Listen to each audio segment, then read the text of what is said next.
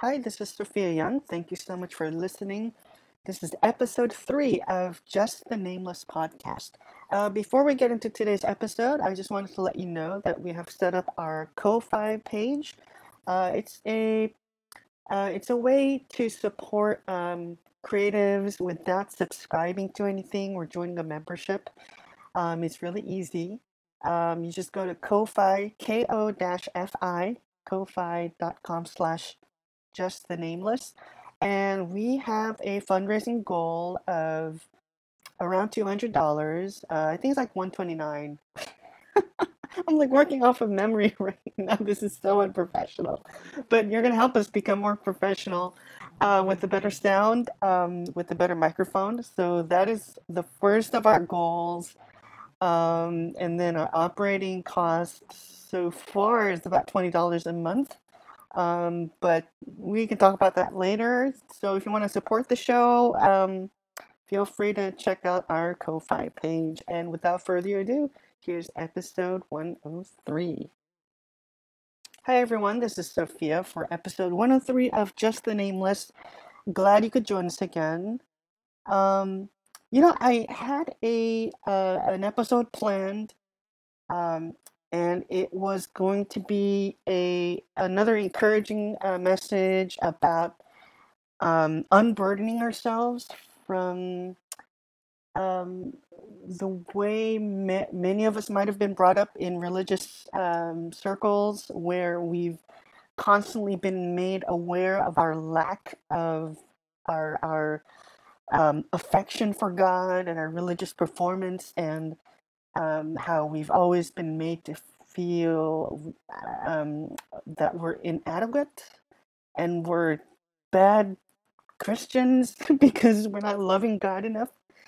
And I have come to find freedom from that and have, it's not just the sense of, oh, screw this, it's not helping me. Let's release the chains. No, it's realizing that the chains were never there to begin with because those chains were never created by God because that's not who God is. Um, so that was the plan. But this week, if you don't know, there was a video released of an African American man who was arrested by police, um, and he was killed. The white police officer had his knee on the African American man's neck, and the man kept saying, "I can't breathe, I can't breathe." And his neck was being uh, crushed for 7 minutes, and he died on arrival at the hospital. And of course, a day or two after that, there's been demonstrations, and the police in Minneapolis have been shooting rubber bullets and, you know, designed for dispersing. It's like riot control gear, and they've been throwing tear gas and things like that, pepper spray, into the crowd who are unarmed. And yet, only a couple weeks ago, we saw armed white supremacists who went right up to the doors of Governor Gretchen Whitmer's office in Michigan, and you see these big, huge guys with guns, and they're yelling in the faces of the police officers. You know, the officers are wearing masks, face masks, because of the coronavirus, and the protesters are not. They're protesting, we want our freedom back, blah blah blah, and it's just a shocking contrast. Whereas the protesters at Governor Whitmer's were they were armed to the teeth, and they were protesting for something so illogical. They were wanting their freedom at the expense of the lives of their fellow Americans. It got to the point where the state legislature they canceled a meeting because they were afraid of the protesters. And the police did nothing, not a single arrest. Um, and you have the president, tweeting, free Michigan or whatever.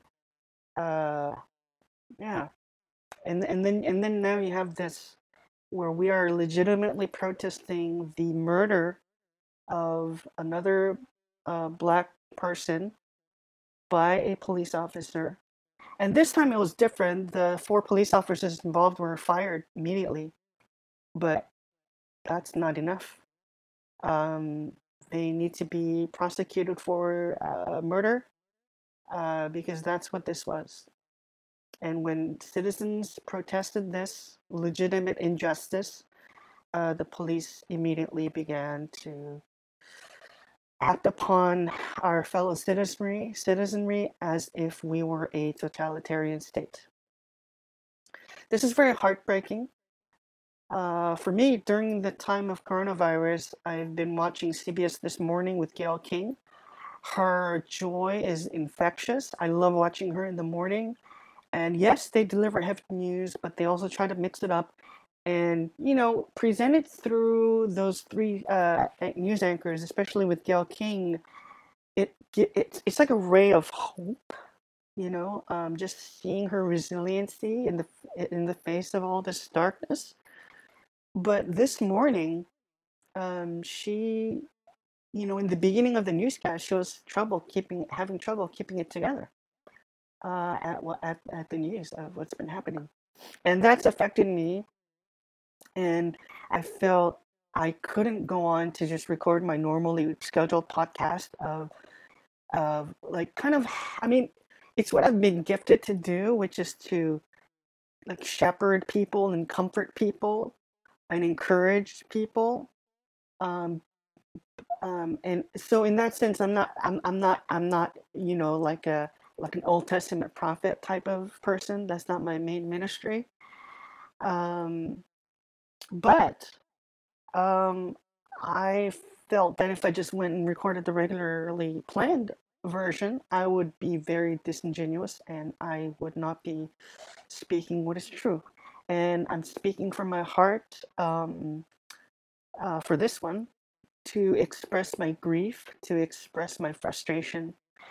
And in that grief and frustration, so before I record an episode, I take at least about a half an hour, just praying, listening to worship music, hearing God's voice, asking for the Holy Spirit's leading and anointing.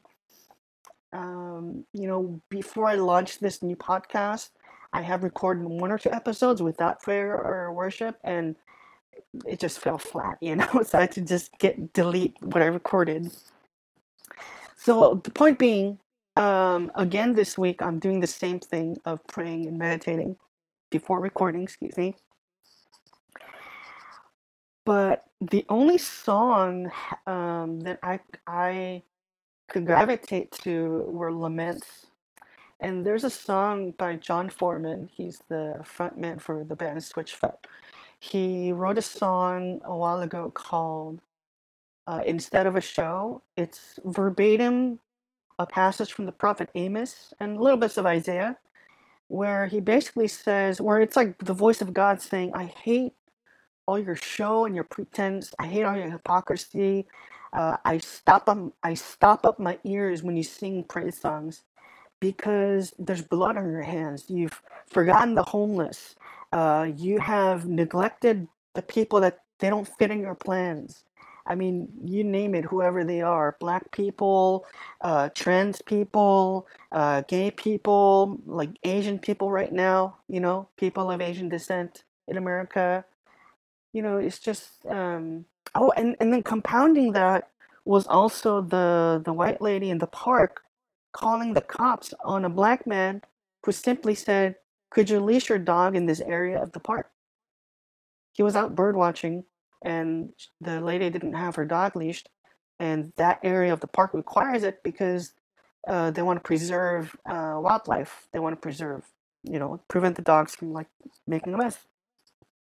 And she starts freaking out and starts acting like a like some kind of kind of like that Sharon Stone character from what was the title of that, Basic Instinct? Yeah, Basic Instinct, where she's like manipulative. So this woman starts freaking out over the phone, and starts doing this performance of I'm about to literally die, police officer, come get me. Um, so it's just a weird week.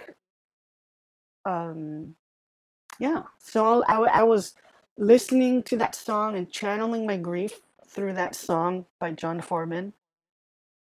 And the song says, um, give love to those who can't love at all. Stand up for those who cannot stand at all.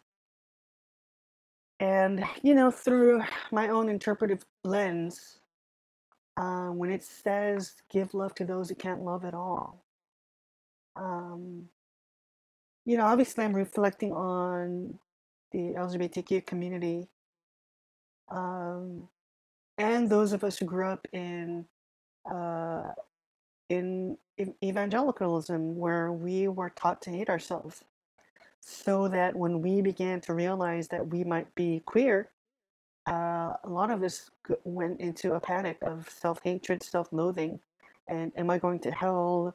Did I lose my salvation? It's just a crisis.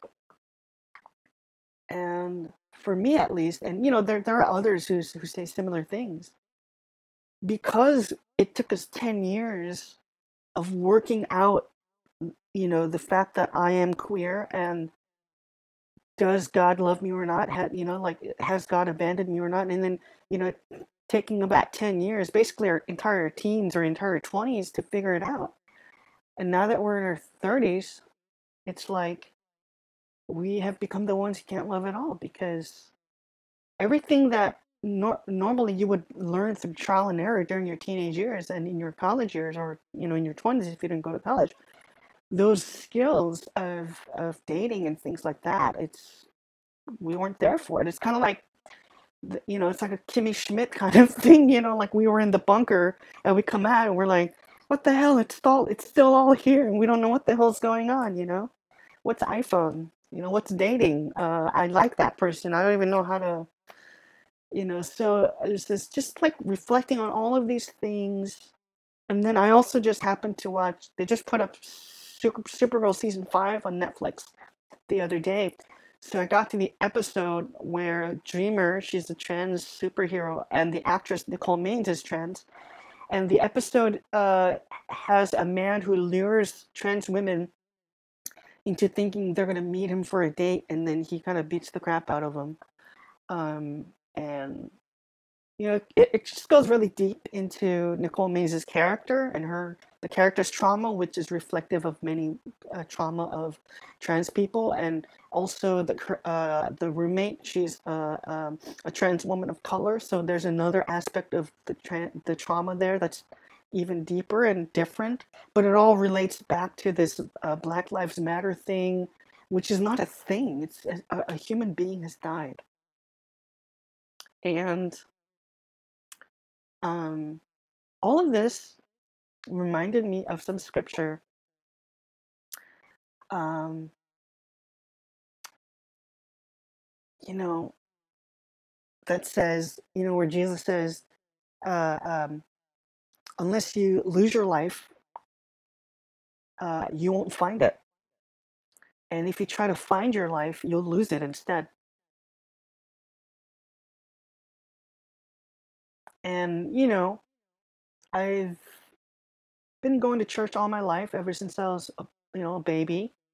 When I was 13 years old, I quote unquote became born again. That's when I kind of like consciously like decided to follow Jesus, and felt myself falling in love with Jesus, and felt myself kind of experiencing God's forgiveness and his freedom.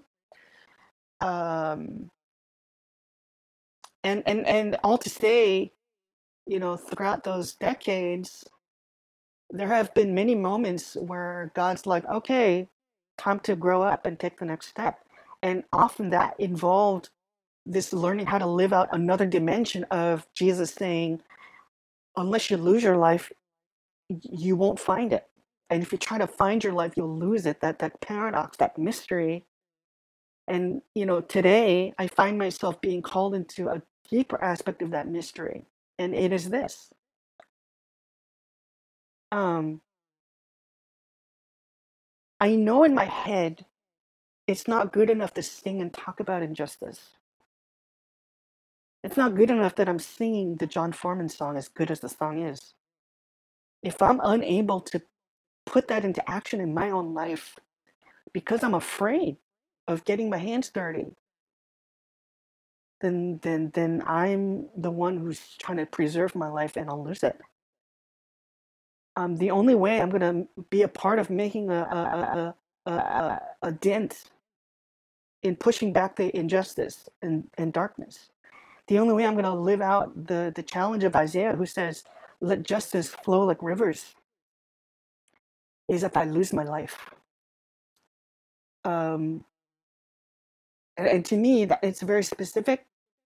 For the past 7 years, I've been living in fear uh, for being trans. Like, yes, I came out to some people, my parents, my family, my friends, but to the wider world, I'm not out because I am, you know, I'm in, I'm in ministry, and if I come out, I'll lose my job, I'll lose my credibility, um, and in the eyes of the evangelical world, they will discredit my entire life as a pastor, as a spiritual leader, and that's a scary prospect. Um, so and nowadays I have students, teenagers who will ask me like, what am I as a Christian supposed to think about LGBTQ people? And I can't give them a straight answer because I'm afraid of getting fired, literally. So I do my best to let them know that's not an issue at all and that God loves you the way you are. But I can't straight out say it. I can't give them the theological education that they're really asking for, right? Um, what does the Bible say? And all I can do is kind of share with them what the heart of Jesus is, and hopefully they can connect the dots for themselves. And maybe that's okay. I'm not going to be their only teacher for the rest of their lives.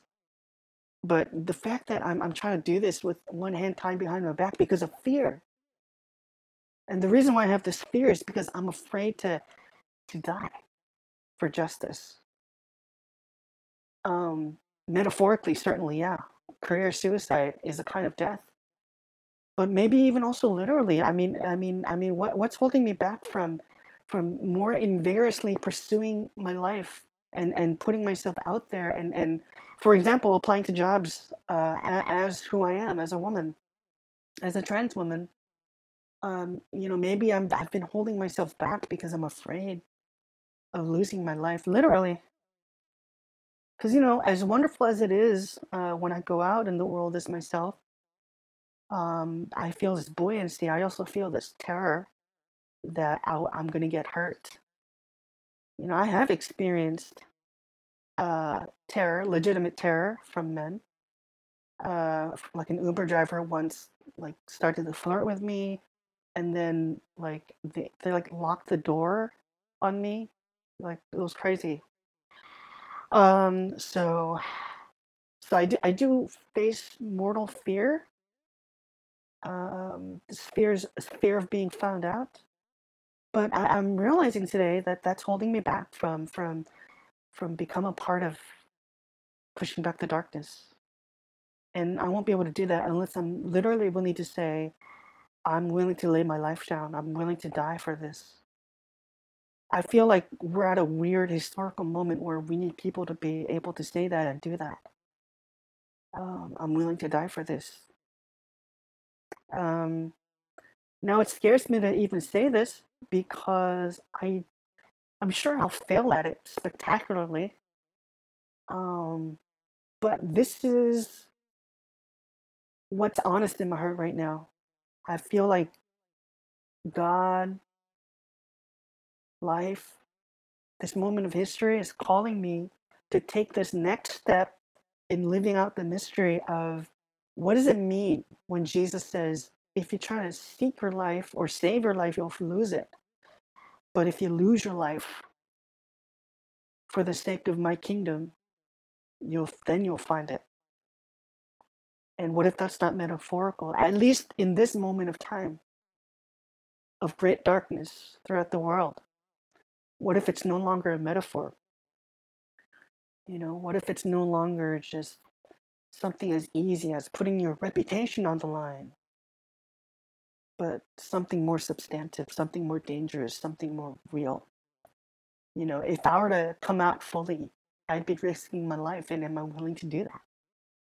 Because then it's no longer about my own happiness. It's also about living for, by living, being that that that extra point of light in the sky. Just being forcing back the darkness. Because that's the only way.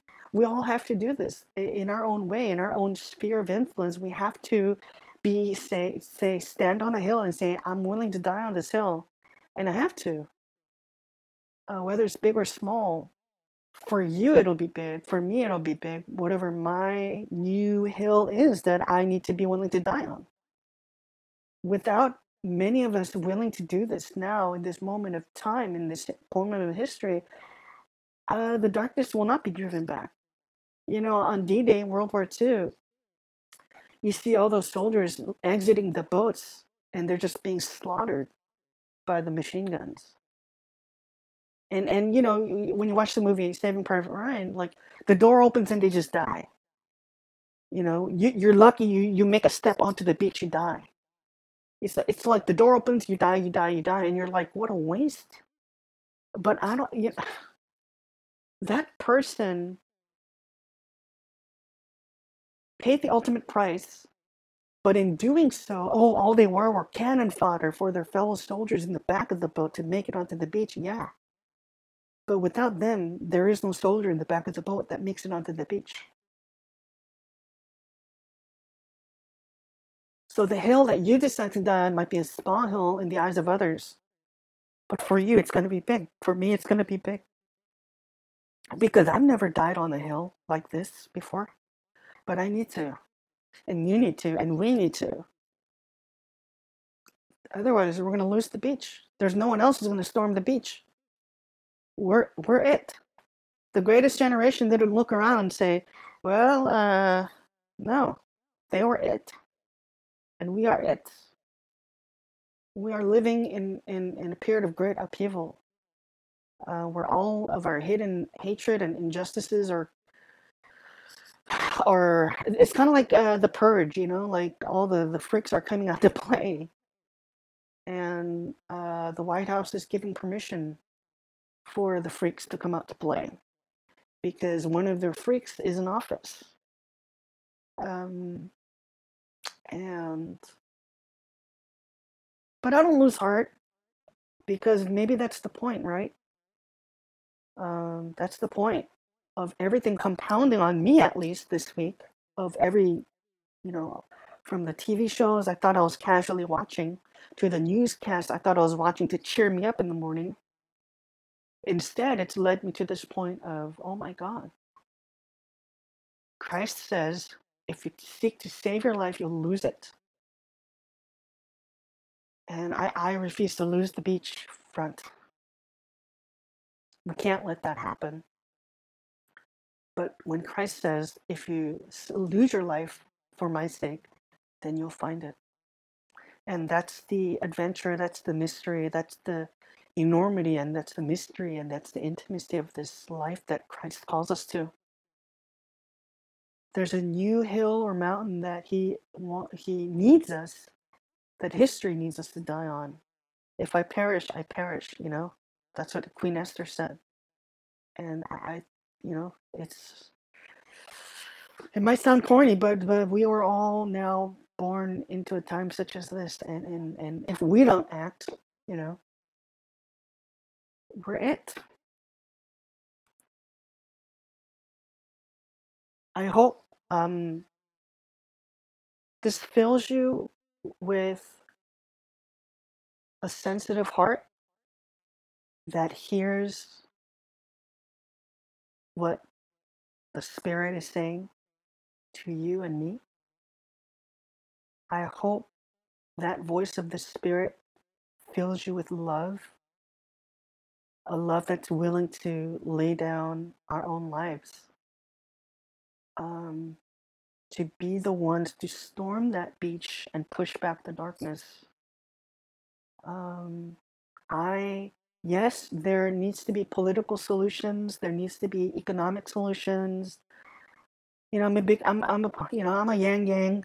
You know, I think Yang is pretty wise, and I love his new podcast. The guests that he brings on, futurists, economists, and nonpartisan people who just give it to you straight. But on top of that, I see a spiritual element to this moment that we're living in, because this is not just an American moment. It's happening throughout the world, where darkness is gripping the souls of many of our nations. Um, yeah, you can say, well, it's been like that all the time, but it's as if the darkness is making headway onto. It's like, well, going back to the beginning with racism, which is sparking everything, for me at least right now. Uh, you could say that it's not encroaching upon anything. It's always been there. It's never gone away. Yes, but what I'm saying is the demons have come and they have opened the sewers, um, to not only just expose what's already always been there, but it's spewing out to do damage and spread its toxicity. And this time, we need to do more than just close the lid back on the sewers. We need to go into the sewers and and renew it, cleanse it. But that's going to take people willing to die. Um, you know, Last metaphor, okay, I promise. We need people after the I think the Fukushima nuclear reactor, when it went to a meltdown in Japan a few years ago, and it was starting to radiate the whole planet. Um, there were older people who volunteered to go into the reactor to clean up the radiation. They said, "We have lived more of our lives, so we will volunteer to go in and risk our lives to do this." So people risking their lives to go in to clean up the nuclear, uh, you know, radiation. We need people willing to go in to the sewer that is irradiated with evil and darkness, to say, I'm willing to lay down my life for this. I'm willing to follow Christ into the darkness. I'm willing to follow Christ onto that hill of Calvary, uh, and die, for the sake of bringing new life. And if I don't do this, if you don't do this, no one else will. And if we don't do this, no one will. And this is the moment. I've heard the call. Many have heard the call already before me, and I'm just one more voice trying to speak what's in my heart.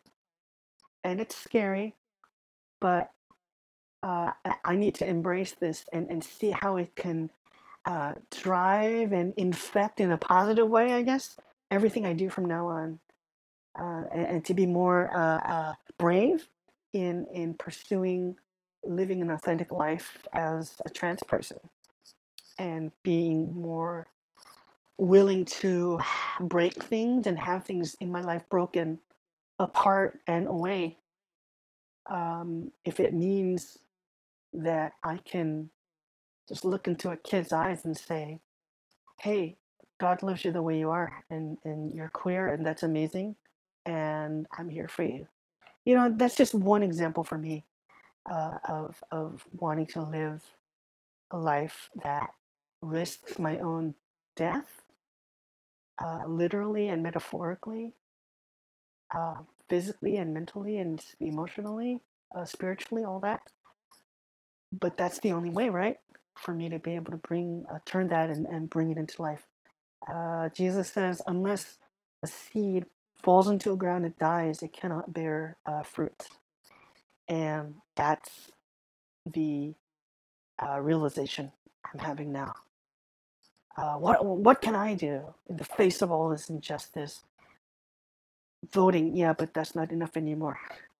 I need to lay down my life. Uh, I don't know what that's gonna look like from here on out. I just know that's kind of like the new engine in my life now. And again, I'm probably gonna fail spectacularly at this. I might go back into uh, crawl under the desk again, and but I don't want to.